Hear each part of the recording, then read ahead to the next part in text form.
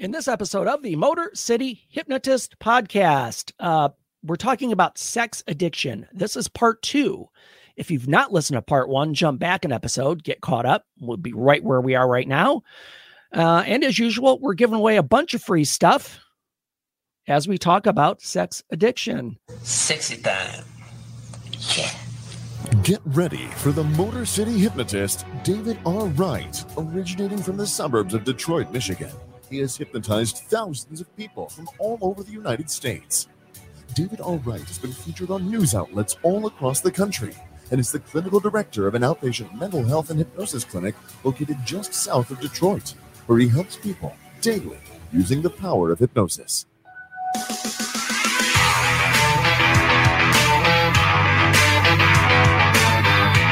Welcome, the Motor City Hypnotist, David R. Wright.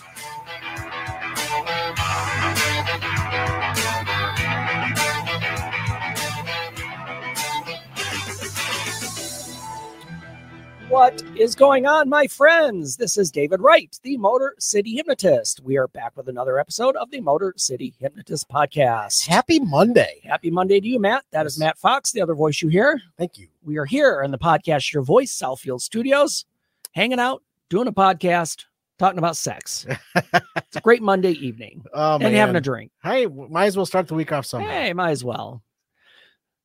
So yeah, wherever you're listening, folks, I know I got distracted there for a minute. I don't know what's going on. What are you people?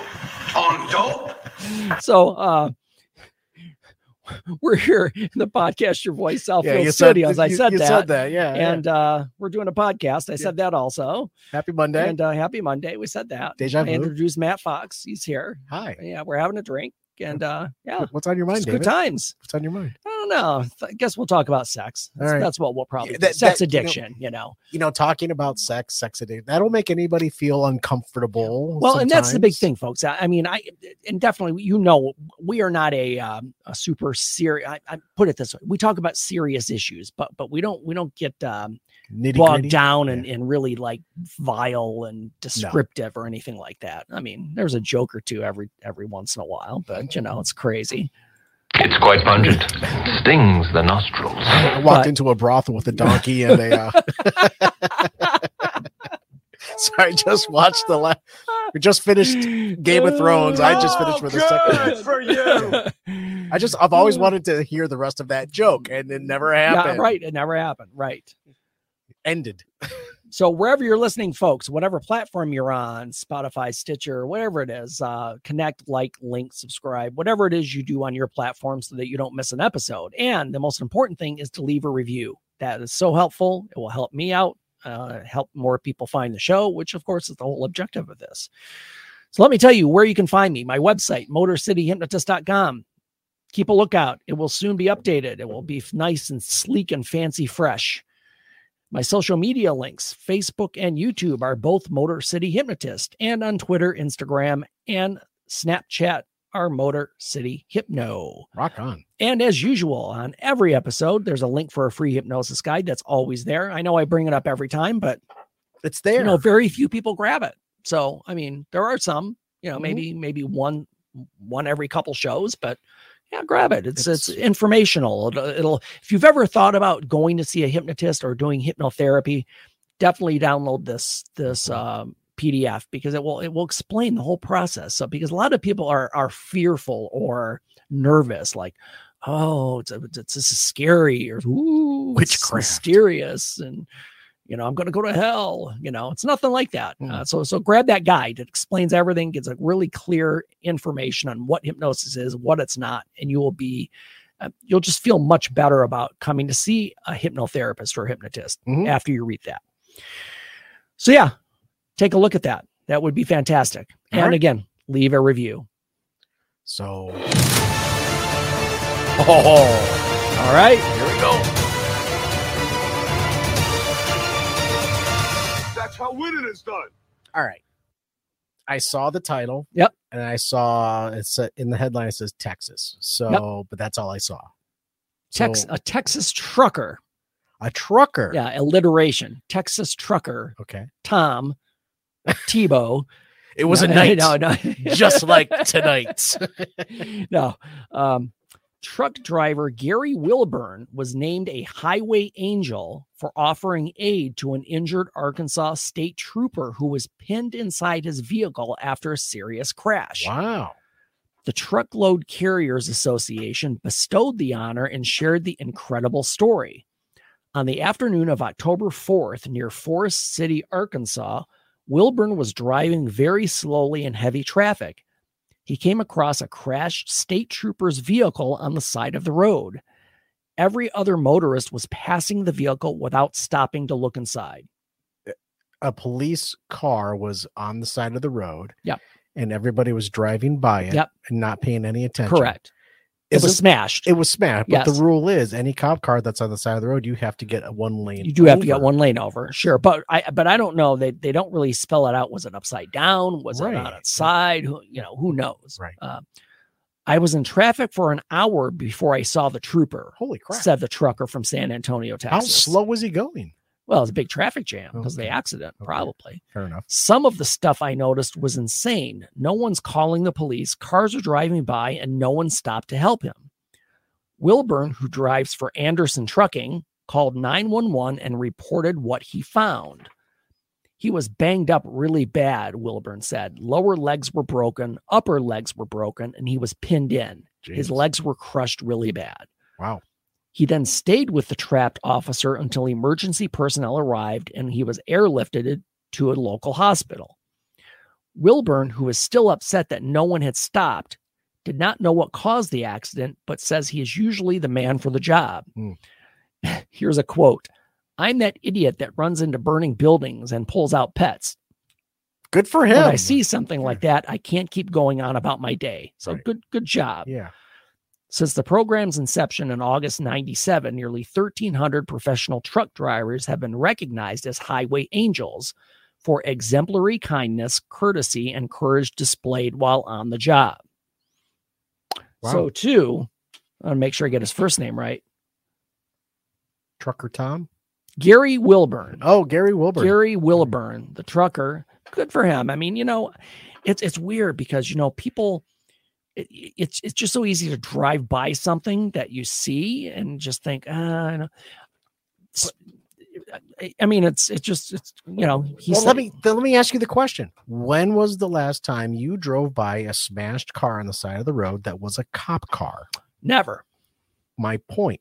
Because people really didn't know what really is going on. Hey, right. The cop, someone's on their way, 911. That's you would think somebody's coming. Right. Right. Nobody was. Nobody did anything. Yep. Nobody even called because he called. Right. Right. Wow.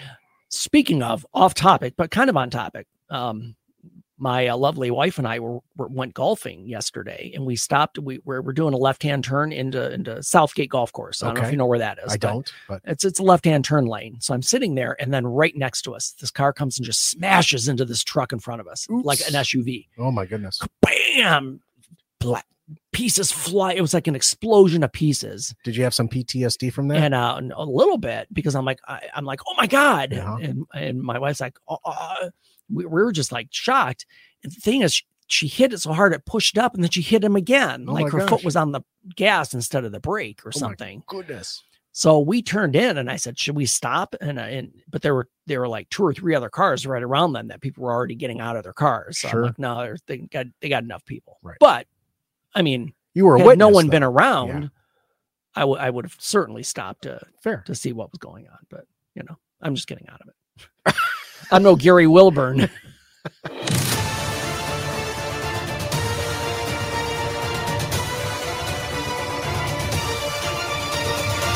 That's how winning is done.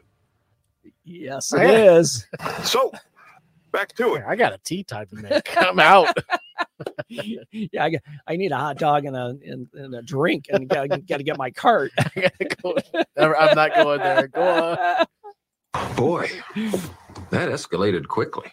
I mean, that really got out of hand fast. Oh, a shout out to Alan. Alan checked in a bit ago. He did. Thanks, Alan, for checking in. And as usual, I know we're usually on Fridays when we see you, but thanks for joining us on Mondays. I know we messed your schedule up, dude.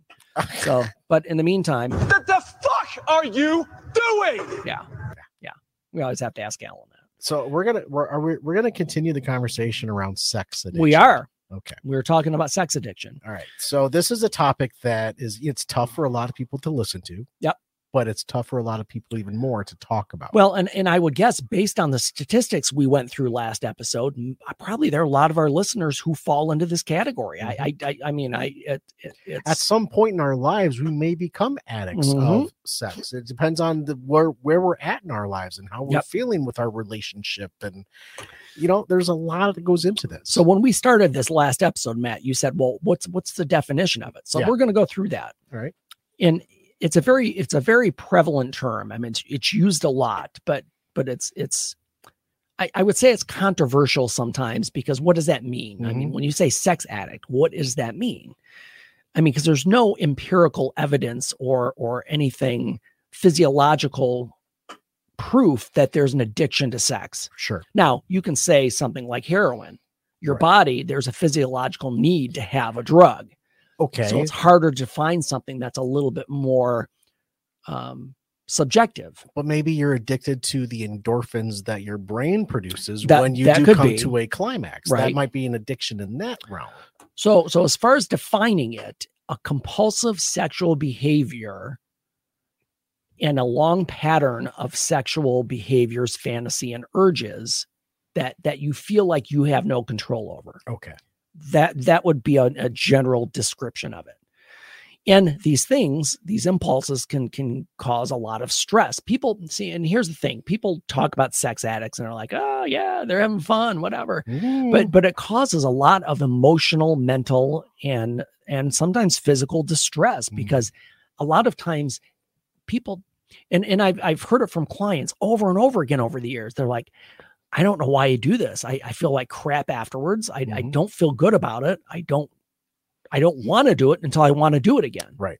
So that in and of itself, just that feeling or that change or that approach to it makes me consider it an addiction. Because if you don't want to do it and you still do it, something's driving you there. Okay.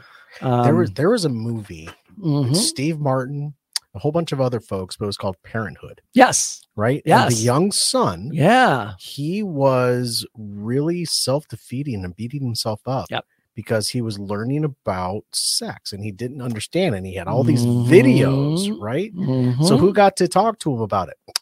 Whoa, Keanu Reeves. So what's this for? It's to record our love. Sure. But I ain't listening to you no more. But that's Hollywood. That's Hollywood masturbation. Of course, for lack of a better term. Absolutely. But just to kind of bring it back into context, the behavior, and there are certain signs that you can look for in your own children when it comes to these types of things. I'm sure you're going to get into that. Hopefully. Absolutely. So let's go. So let's look at some factors that lead to compulsive sexual behavior. One could be chemical imbalances in the brain. It could be something that in general we would say, oh, why does one person have a high sex drive and somebody has a low sex drive? There could be a difference as far as the brain chemicals go. Are they eating a lot of pineapple, or we'd hope so. She would hope so. It's quite pungent. Stings the nostrils. Go on. Like underlying or co-occurring mental health conditions. We mentioned anxiety, depression, bipolar disorder, childhood experiences, again, any type of abuse. It doesn't have to be sexual. It doesn't have to be sexual, and it doesn't have to be abuse. Even if a child is raised without any physical, emotional, mental, or sexual abuse, exposure to things could be shelter, a cause. Yeah, being sheltered, because I mean, think if you're a 6-year-old and you ran across, I don't know, I'm dating myself, but a Hustler magazine. Okay. To a 6 or 7-year-old, that's got to be like, whoa, right? What is this? And already there's a seed planted that, no pun intended, that this is something that is out there. This is like, oh, okay. So I mean, something as simple as that could cause something. Even the movie Look Who's Talking. Bruce Willis was the voice of the baby, and John Travolta takes this baby into work, and there's a young lady. She's like, "Oh, who are you?" And John Travolta leans over and goes, "Are you thinking what I'm thinking?" And the little baby goes, "Yeah, lunch." Do they know what it is that young, maybe, or? probably not as far as a sexual competition. I'm just kidding. I know. Lunch. Go on. No, you've had your limit today. You drink water. Yeah. I should probably start drinking water. Yeah. So not all cases of sex addiction can be traced to like underlying mental health conditions. Somebody could be, I use this term loosely, typical. I never use the term normal. Normal doesn't exist. But preliminary research by trusted source suggests an imbalance of dopamine, a neurotransmitter in the brain, may also impact sexual behaviors. If you have a frontal lobe lesion, tumor, or seizure disorder, you may also have a greater chance of experiencing hypersexuality because it's pushing on that. Well, what happens? And I worked for a while when I was in grad school at a head injury facility. People who've had traumatic brain injuries and frontal lobe injuries, you lose emotional control and judgment. Oh wow! So that could also lead to outrageous or dangerous behaviors. Okay. Yeah. So again, a diagnosis is, it's tough because what is an addiction? And even with drugs and alcohol, how do you know somebody's addicted or if it's something they're choosing to do? So from the DSM, we talked about the Diagnostic Statistical Manual, a compulsive sexual behavior that is uncontrollable by the individual. Okay. And when I say uncontrollable, that they can't stop themselves from doing it. Sure. So the question becomes, how do you diagnose this? And it's really, again, that is a very subjective question. If somebody expresses to me in session, I keep cheating on my spouse and I can't stop. I'm like, well, why can't you stop? What's preventing you from stopping? Right. And we want to delve into the relationship issues between the person and their spouse, because that could be part of it. But it's if somebody really expresses a sincere desire to not do it and they continue to do it, that's an addiction. Okay. So I would say that diagnosis is really behaviors and intent. And a lot of times it takes therapy to be able to do that. So other signs of sex addiction, other than cheating, which again, we'll use a broad term for that, watching excessive pornography. That's what I was going to ask you. Yep. What is the definition of cheating in that regard? Is it cheating? Here's my definition. And this is my own. I've made this up just over years of talking with people. Okay. If you do something that you don't want your spouse to know, or you think they would have an issue with, that is cheating to me. Fair enough. Now, there are extremes that, put it this way. I've seen relationships where somebody will have a Facebook friend and the other partner will say, "Who's this? I don't know who this is. You need to delete them immediately." That's a little bit over, right? So take this with a grain of salt. If you don't want your partner to know, not because of that kind of a reason that they would freak out from nothing, but if you feel like you have to hide it because you know it's wrong, that's the key point to take from that. All right. Again, another sign would be masturbating more than you want to, right? If that makes sense. Right. I've had clients, and and again, this is a little bit graphic, but I'm just going to tell you, I've had clients masturbate until they bleed. Because they just have a compulsion to do so. Ouch. Yeah. It just happens. Engaging in sexual activities that put your safety at risk. Sure. Your STDs, your venereal diseases. Yeah. Or even locations and people. Right. Sure. Years ago, I had a client who he was addicted to going to the worst possible part of Detroit and picking up prostitutes. Oh my God. And I even asked this gentleman, I mean, you can make better choices. And he said, yeah, but they don't really interest me. The danger of it is what excites me. Wow. So, I mean, and here's the big thing. If you're neglecting other aspects of your life for sexual activities, I can't come into work today. I'm watching porn. Yeah. I'm bleeding. I can't come into work. What blazes are you talking about? Oh boy, That escalated quickly. I mean, that really got out of hand fast. I mean, really, there are examples. If you skip work or school because you want to stay home and watch porn, if you decide that you don't want to go on family vacations because you want to be alone for a week to watch porn by yourself, these are all problems. And here's the thing, and believe me, folks, I'm not putting a judgment on porn itself. I'm just saying there's a balance. There's a happy medium as far as a lot of these things go. It's not the most. It's not a great outlet, if you will. Porn. It's not an outlet that you should search out. But it's okay in certain circumstances. I would relate it to drinking. Okay.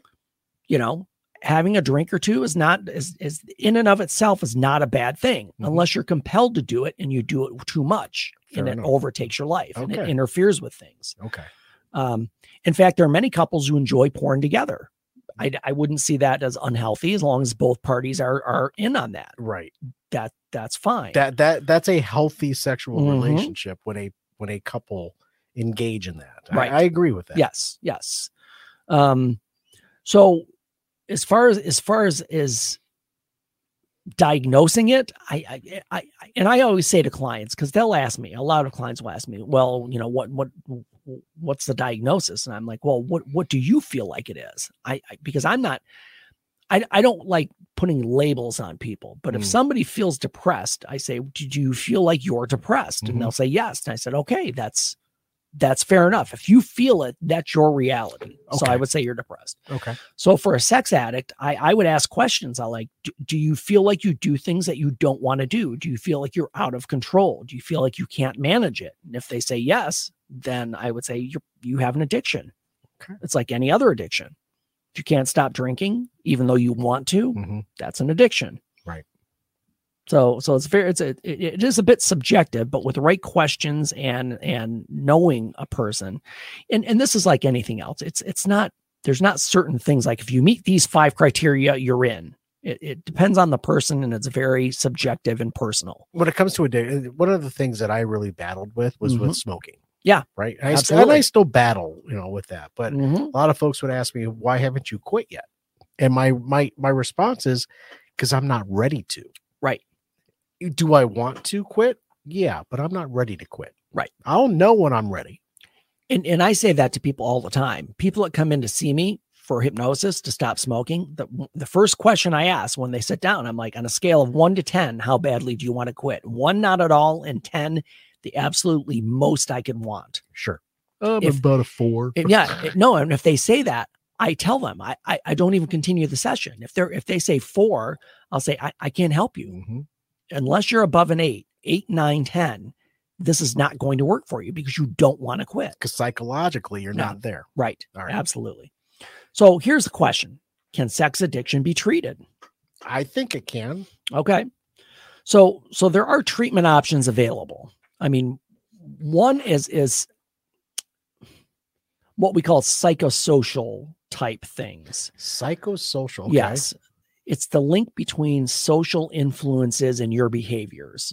Like, do you hang out with people? Like, okay, I'll make up a random example. It may not be good. Say you hang out with 2 or 3 buddies and they all sleep around. So you sleep around because that's what they do. Right. It's putting yourself in better social circles that don't engage in those types of behaviors. Okay. There's a lot of support groups out there also for sex addicts, of course. And these will be in the show notes as we get to that. One of the biggest things I think is cognitive behavioral therapy. That really is the way. And the theme of the show, we've said it a million times, change your thinking. You have to change your thinking about sex and what it is and what it means to you. And I've worked with clients. I said, what, other than the physical feeling of an orgasm, what do you get from this? Right. Do you get a feeling of connection, or do you get a feeling of somebody? And a lot of it, I'll be honest, a lot of it's a lack of self-esteem. People get their self-esteem many times from physical interactions with other people because they might not feel like they have anything else to offer. But I can do this And if people seem to like it, that bolsters somebody's self-esteem, and then they want that more. Made her knees buckle. Well, what else can I do? I mean, and I guess as far as bolster, Boy, that escalated quickly. I mean, that really got out of hand fast. But people do find self-esteem in the act of sex. They especially somebody who's, maybe they're aging, maybe they're kind of past their prime, so to speak, and they still feel like they can get that feeling of, oh, somebody really likes to do this with me. But cognitive behavioral therapy is definitely a way to change your thinking and realize that it's not the act that you're looking for. You're looking for your own. You're looking to increase your own self-esteem, and that is not going to do it, because if it did, you do it with your partner, or you wouldn't have to keep doing it because you would feel good already. Sure. Couples therapy is a big one. Ooh, okay. Because here's what happens in many times where I've been in situations where a partner's cheating on their partner. There's already an issue in the relationship. There's already something wrong. I can almost guarantee it. And even though a lot of times couples might not realize it, that there's something going on. I mean, how are you going to wipe a table with this little? It's not even wet. I mean, if you live with that woman, at some point there's going to be a disconnect. There is a psychological connection to how you are treated when it comes by your partner. Yep. When it comes to being engaged with them in sexual activity, all you can think of is what you just played. What are they going to say later to me? Right. But or if you're lacking that emotional or even physical, and I'm not saying sexual connection, physical connection. I've asked couples this, and this is a big thing. I'm like, what is your routine at night? What do you do? And they said, well, we watch TV. I said, well, what are your proximity to one another? Do you sit next to each other? And I'm telling you, most of the time when people are having issues, they sit on separate sofas or separate chairs watching TV without even being near each other. And this may sound trivial, but it's not. If there's not this physical connection, when you go out, do you hold hands? Right. Do you, and again, none of this is sexual. It could lead to that if you're in a relationship, in a marriage or a committed relationship. But, do you hug just for the sake of hugging without looking to get more? Foreplay? What is that? Comes after 3 play. How many people have to be involved here? No, don't shut me up. No, I see what you said earlier. So do you hold hands? That could potentially lead to a. Well, see, but that's the whole thing. And there's a comedian, and I want to give her credit, and I don't know her name. She's fantastic, but she's gay. She's a lesbian. Okay. But she does this whole routine. She goes, women or men. She's talking to the men. She goes, man, I want to talk to you for a minute. She goes, I know most of your wives are not gay, but I could get laid by them. I just want to show a little attention, compliment them, do a dish, fold some laundry, and you're in. Just do something. Was that the young lady that was in the Star Trek Discovery? I don't know if that's the same one. Okay. I don't know. It sounds like she would say that. I'll have to look for it, but she's got a point. If sex in a marriage or in a committed relationship, there are all these other dynamics that come into play that affect how you feel about one another. And if you're not close emotionally, mentally, and again, I'm generalizing here, most women don't feel sexual towards somebody they're not connected with emotionally or mentally. Of course. Now, generally speaking, again, I hate this doesn't apply to everyone, but most men are like, okay, whatever, let's go. They don't care if they're angry or not, or in a good place in the relationship or not. But so anyway, the couples therapy is a good way to try to address some of these issues.